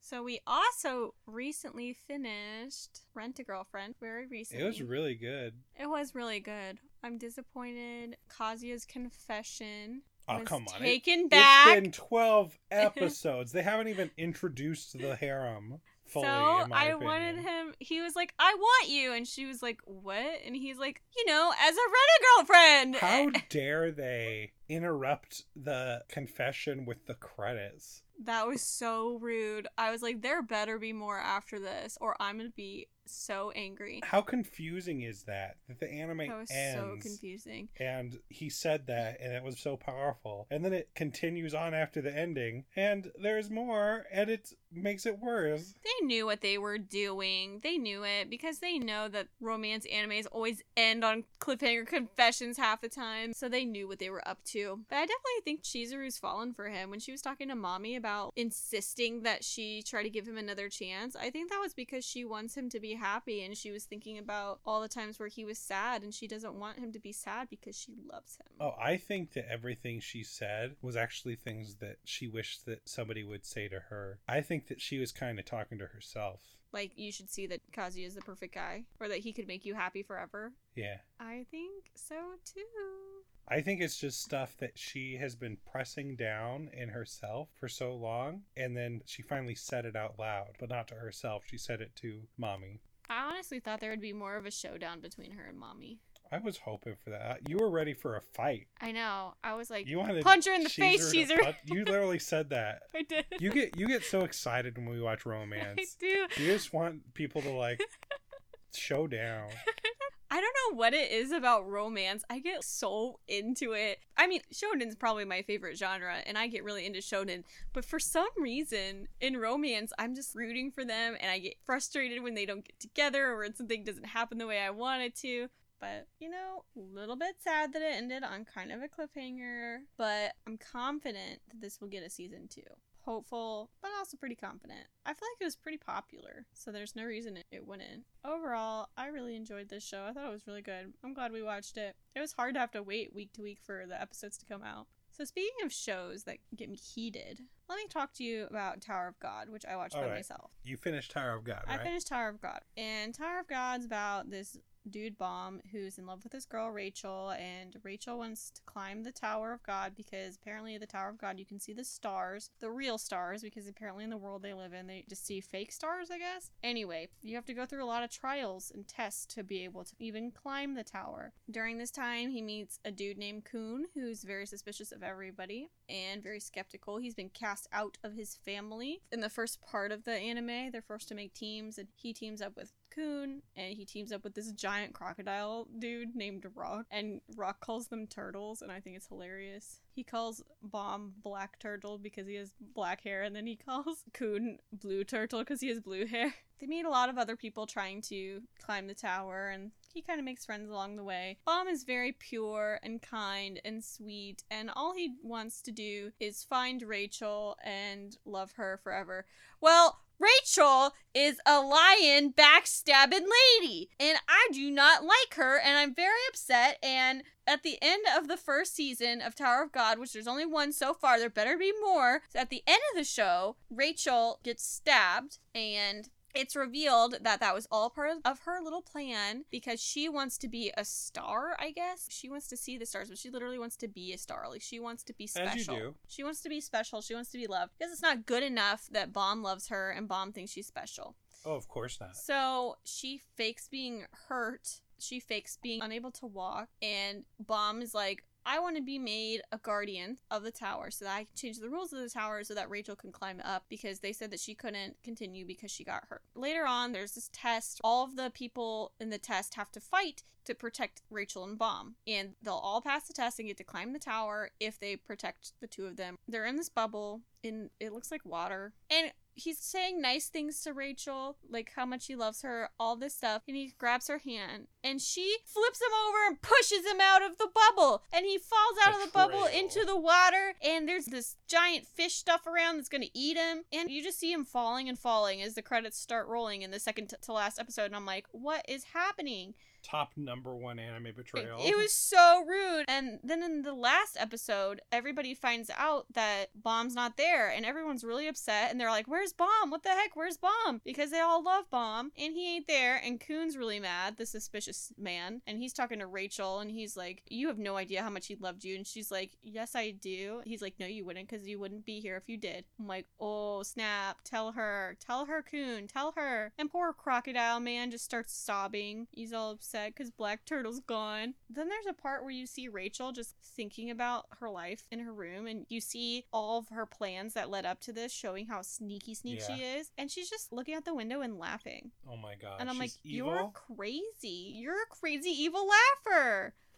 And she just like pretends that she's still in a wheelchair and still hurt and whatever. But she stood up to push him out, right? Yeah, she stood up to push him out. She's lying, and when she was by the window, she was standing and she was laughing. So she's faking it. She's a faker. And at the very end, you see somebody talking to Bomb about getting stronger and climbing the tower. So all of the group moves on to climb the tower, and he's somewhere else. He's okay. And immediately he's like, where's Rachel? And they're like, don't you remember she pushed you out of the bubble? Like the person who found him. I don't know if we'll get a second season or not. I think people liked that anime. I remember it being fairly popular when it came out. I hope we get another season, but mostly I'm just mad at Rachel. And from the comments that I've read on Verve, so is everyone else. As they should be. And I feel like I'm not going to get any closure for a while. But, you know, I enjoyed it. I mean, it wasn't my favorite. I think I only gave it like a 6. I liked some of the characters. I think Coon was my favorite. I like suspicious characters. I like smart ones too. He's very intelligent.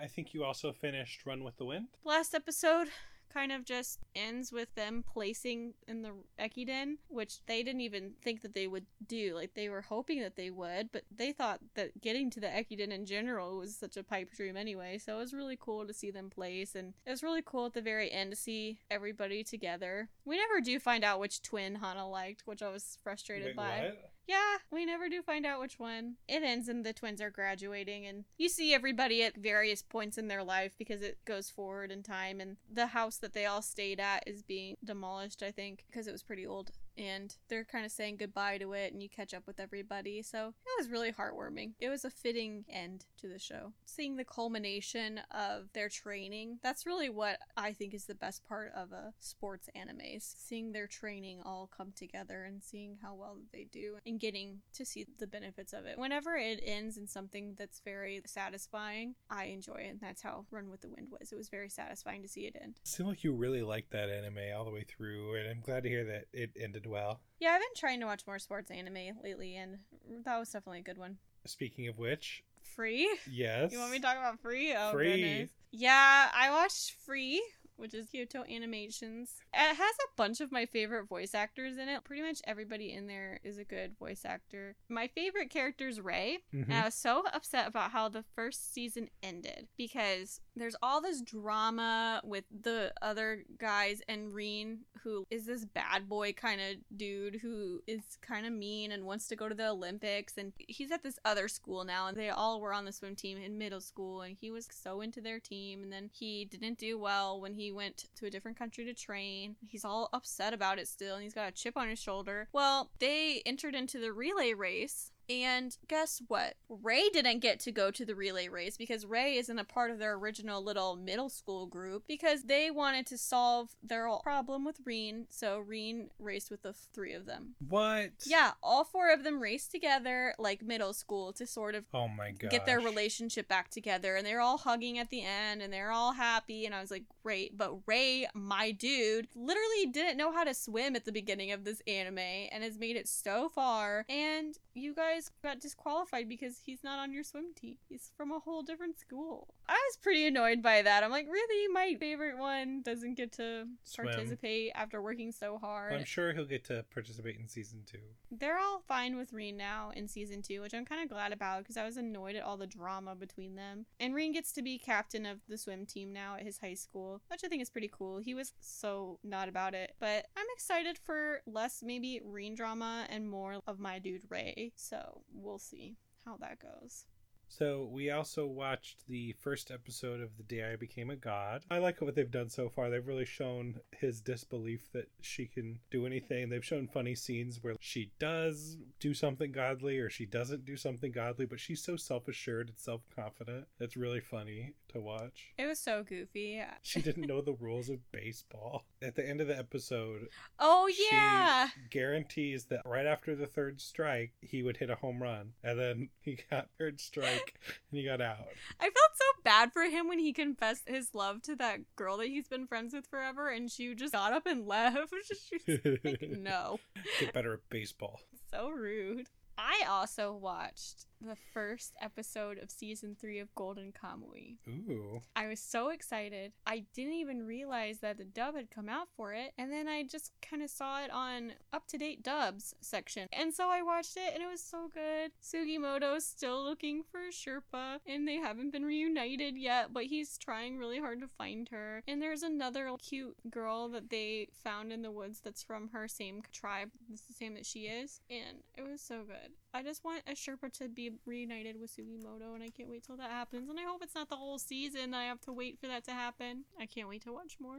You also watched Millionaire Detective, right? I Episodes did. 5 through 6. How are those? Crazy. We're starting to find out that there are things that Kanbei can't just do. He would ask for some information on something, and they'd be like, you don't have the privilege for that, or you are not allowed access to that information. And I don't think he's ever really been told that before, and he was confused. And there's a woman that was doing some shady things, and there was an explosion when Kanbei was doing some business deals with this one guy. And in the episode after that, they try to interrogate this woman, and Haru's boss tries to do it in kind of a shady way where he tries to talk to her outside of the interrogation room and blackmail her a little bit, which we don't fully know what he was exactly blackmailing her with yet. But anyway, somebody was controlling her car to drive super over the speed limit so that they could have a reason to take her in and interrogate her, and it seemed like it was Kanbei doing this. She gets into a car with her lawyer, and she's like, something's not right here. We need to get out now. And the car locks, and it explodes. And they both die instantly. Whoa. Yeah, that was the last episode, how that ended, that I've watched. And I was like, holy cow, what just happened? And then Haru's boss, the older guy on their team, goes up to the roof somewhere of the building and is like, it was you, wasn't it? And it's just Kanbei standing there. Mm-hmm. And I'm like, did Kanbei murder this lady and Oh her my lawyer? gosh. It just cuts from there, and I'm like, whoa, this just got real. This is crazy. Either there's like another person with a lot of power out there, or maybe he's a bad guy, or it could be that he faked her death somehow when actually she's still alive. I think there's somebody else with a lot of power out there, because the girl that's in his family that has some control over this too, he asked her, have you ever heard this message before? The one, you don't have access granted to that. And she said, yeah, but it hasn't happened to her often. And so I think he's just trying to figure out who is limiting his access to this information. I think it's people in his family. Mm-hmm. I think we're going to find out more about his family, because it sounds like some of the shady stuff was coming from his family's industry, but Kanbei doesn't really seem to know about that stuff. So I think there's some shady dealings going on that he's being left out of. And we still don't really know why he decided to join that particular part of the police force, like that particular division. That still hasn't really been revealed yet. So I'm excited to see what goes on next. If Kanbei is actually shady, I really want to know, because I really like him a lot, and I really hope he's not secretly evil. I don't think he is, but we'll see. You also watched GTO? I did watch GTO. You finished it. I finished it. Man, that show was getting more wholesome, and then it just went back to its old ways again. It was still pretty funny. I mean, what can I say? Onizuka was being his same old teacher self. There's just more and more shenanigans happening. More and more times where I really thought he was going to get fired as a teacher. The end is insane, okay? We find out that one of the girls that used to be in the class got pregnant by their last teacher, and she killed herself because he was pressured apparently to like not be with her, I guess. I don't know. But anyway, she killed herself because she thought that he wouldn't stay with her after getting pregnant. And one of the girls in the class was her best friend, and she finds this guy and tries to murder him. And Onizuka, in his last show of how far he'll go to take care of these kids, says he was the one who tried to kill this guy. And so they try to arrest him, and he's like, wait, I don't want to go to prison. And he flees to America, and he becomes a teacher in America, and that's how it is. Like, the very last you see him in a classroom that looks very American, he's like, I'm Mr. Onizuka. And it's like a very delinquent looking class. So it's just him starting all over again, just in a different place. So I don't know how he'll never be caught for murder out there.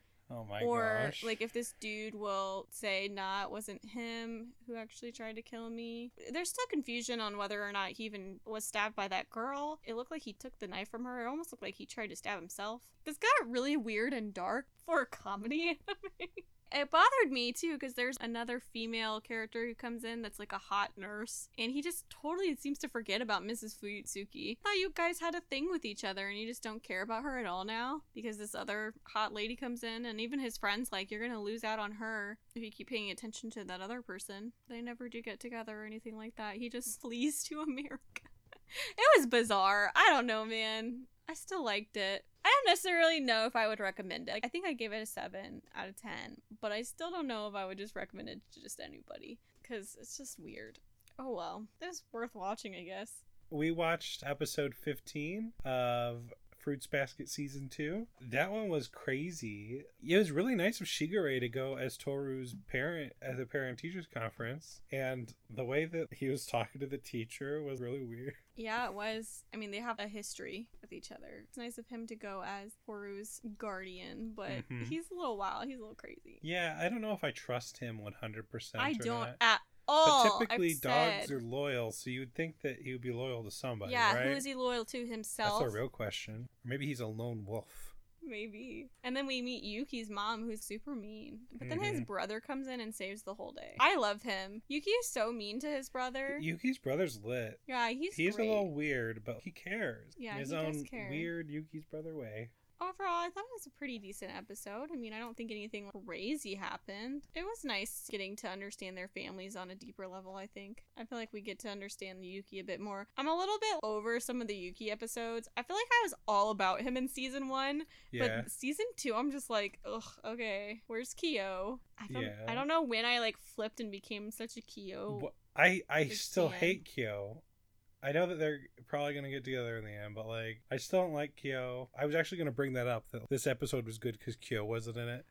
Rude. I don't know. I kind of missed that he wasn't there, honestly. So we also watched episodes 5 through 8 of Uzuki-chan Wants to Hang Out. That's been fun. I love their relationship. Yeah, I love their relationship. It's really cute. I think it's been growing. You can see that now he wants her around. With the fireworks episode we just watched, that was a very big, I think, turning point for their relationship because he admits that he was annoyed with her at first, but now that they do things together, he really looks forward to that, and it was made better because she was there. And I thought that was a really big thing for him to say.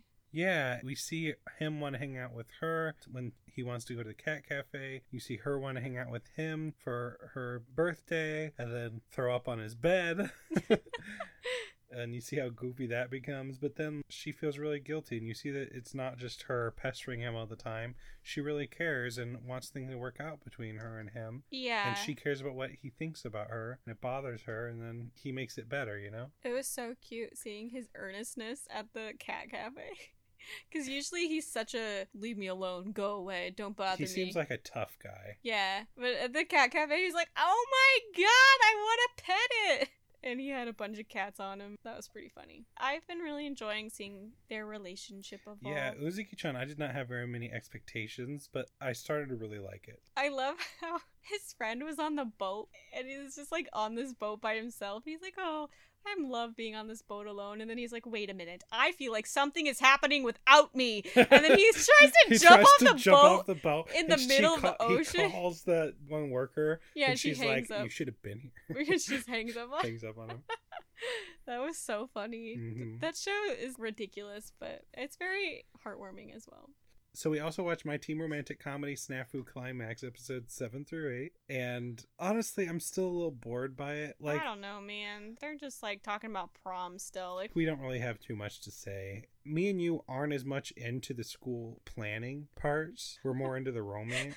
Kiki's rap though was Yeah, the the best rap. part of the whole That season. was great. That the was last awesome. 2 seasons, I would say. And just in general, whenever he talks to the guy who moves his hands around a lot, that's he great. talks about synergy and all those. That's fun. That was hilarious. It came out of nowhere though. I'm like, Kiki, why are you rapping out of nowhere? But I loved it. It was hilarious. But yeah, other than that, they just keep talking about prom, and I'm just so tired of prom. Like, just pick a prom or not. It feels like it should have been a few episodes and not the whole thing. Yeah, I mean, we only have like 4 episodes left. I guess that's going to be dedicated to setting up the prom. I guess. And they keep making it seem deeper about relationships than what it is. And they talked about being codependent on each other. And I'm like, they're just friends. Why are you making this deeper than what it is? Why are you making it such a big thing? It's just weird. I don't know. It's not that deep, man. It's a good show, Yeah. I guess. It's just I that guess. we don't The characters are really good and the plots are really good. We're ready for the climax. I'm ready for prom. So, last but not least. Attack on Titan Season 1! Yes! Oh my gosh, this was so good! It's hype! So good. We've been waiting for so long to watch this, and we finally watched it. And normally we would watch so many episodes. We normally don't come into this watching 26 episodes or however many. You just can't But stop with Attack on Titan. How could you stop watching Attack on Titan? You literally can't. It's too good. It was I incredible. was so terrified. I know I talked about this last podcast, how I said I was really scared to watch Attack on Titan, but I've always wanted to. And I became brave, and I've had to watch it with my eyes closed some of For the your time. fingertips, basically. Yeah, like when Aaron's mom got ate by the Titan. That no. was so scary.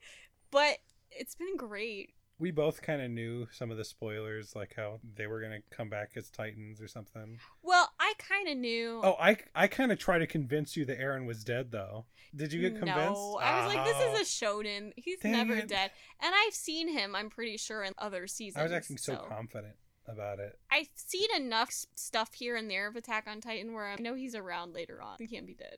I'm somebody who, whenever I hear girls fall in love with a character, I kind of roll my eyes. But Levi, oh my god. Levi's so awesome. I'm in love with Levi. Like, I get why people love him. I put him on my husbando's list. I have yet to rank him. And I thought But I was he's going there. to love Mikasa the same way, but I feel like she's so serious and like, she's cool and can do cool stuff, but that's all she's got. Then she has that Naruto kind of obsession where she's like, Sasuke, where are you? But Aaron.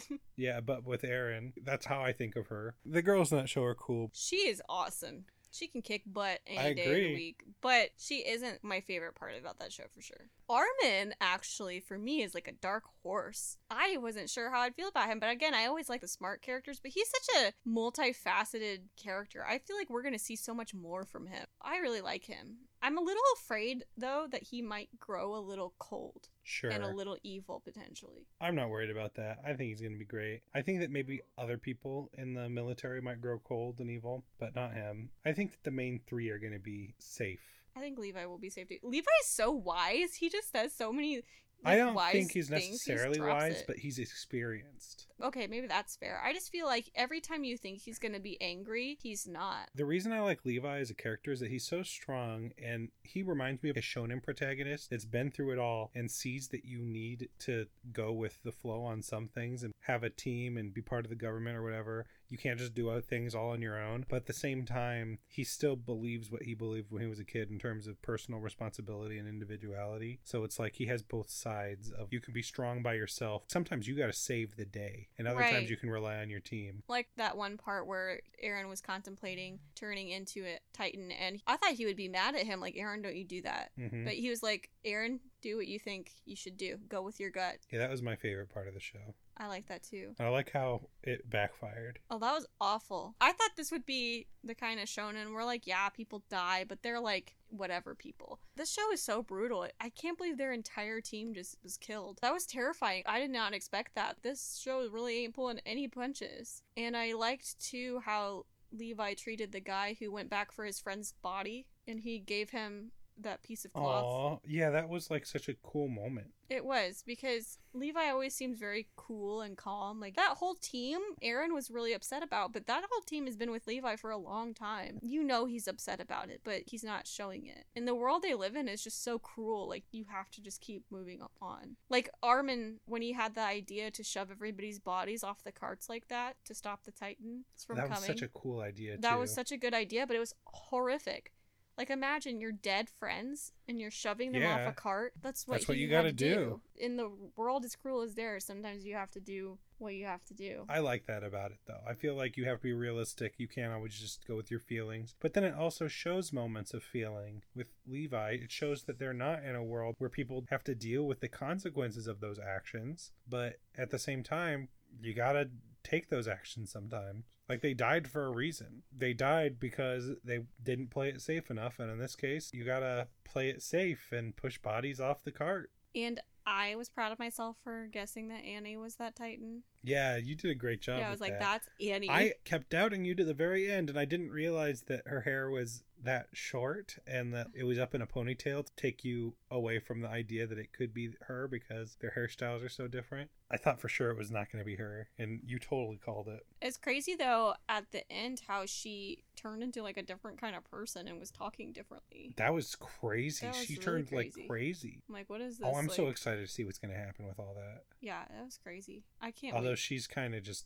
in ice now or something, in crystal. Yeah, she's in crystal. Also, Titans can apparently just become crystal. They were like combining for a sec. It was really weird. Well, and what else is interesting is, where did she get that from? How can she be a Titan? Because it seemed like Aaron's dad was the only one who had I think that happened to her too. So you think that maybe another scientist who worked with Aaron's dad? Or Aaron's dad did. Maybe. Well, we saw her like hugging somebody who I would assume is her father or like a relative, somebody who raised her. But I don't understand her motivation behind all this. Like, I still don't get what she was doing. But whoa, when Aaron got really mad and started screaming and attacking, that was awesome. I'm a little afraid for Aaron, though, because he's like, I'm gonna kill every Titan, every last one of them. And I'm like, okay. I just want to call out, though, the one that's a scientist. I forget her name. I love her. We love her. She's great. She reminds us of the engineer in My Hero. Yeah. Super passionate. She's crazy in Attack on Titan. Oh my word. She's straight up crazy about Titans. She's so fun. She's MVP. She's brave, too. Yeah, she gets right up in there with people. I'm like, whoa, that's awesome. So, to end this off, let's do a prediction round. Who do you think is the secret Titan? Do you think there are any more? Or do you think Annie's the only one? I think there are more. Mm-hmm. Me too. I've seen some things that lead me to believe that. Nobody specific, but if I had to guess, I think that blonde guy. Me too. He was the one I was gonna guess. That was fighting Annie. The one that like ripped her fingers off. Yeah, I think he is a secret Titan too. I think he's a secret Titan. I think he might be a bad guy too. Who knows? I still think that Annie was trying to take Aaron, and I think that maybe she's trying to take him to like a world where other Titans live together. Oh. Or maybe to talk to him. She didn't seem like she was trying to kill him. She seemed like she was trying to take him somewhere. So I bet that there's actually quite a bit more than what we know. And then also, do you think that bald guy that saves Aaron, he's like the leader of the army, do you think he's a good guy or a bad guy? I guess I think he's a good guy because he saved Aaron. But I think he might not have such good intentions as we might think. I know that they made him likable. I'm worried that he might have bad intentions. At this point, I kind of feel like I don't trust anybody except for the main three. I trust Levi too. Yeah. I think that's it, honestly. How do you think that they become Titans? How do Titan bodies materialize around people? How do Titan bodies disappear into smoke? I don't know. What's the deal with that?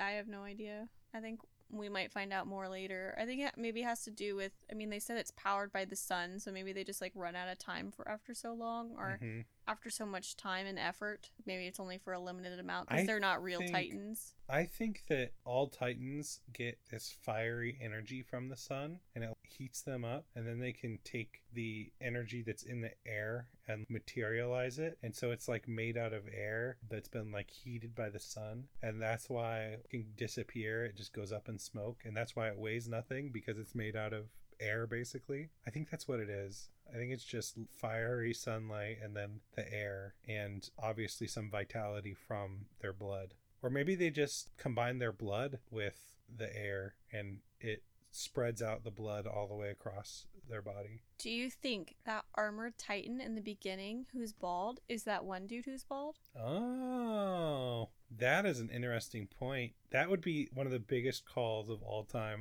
What a ride Attack on Titan has been. I loved it. I gave the first season a 9 out of 10. Are you ready to go watch an episode of season 2? Yes. We've been saving season 2 for after we do the podcast. Yeah, I'm ready. I'm ready to go. Right here, right now.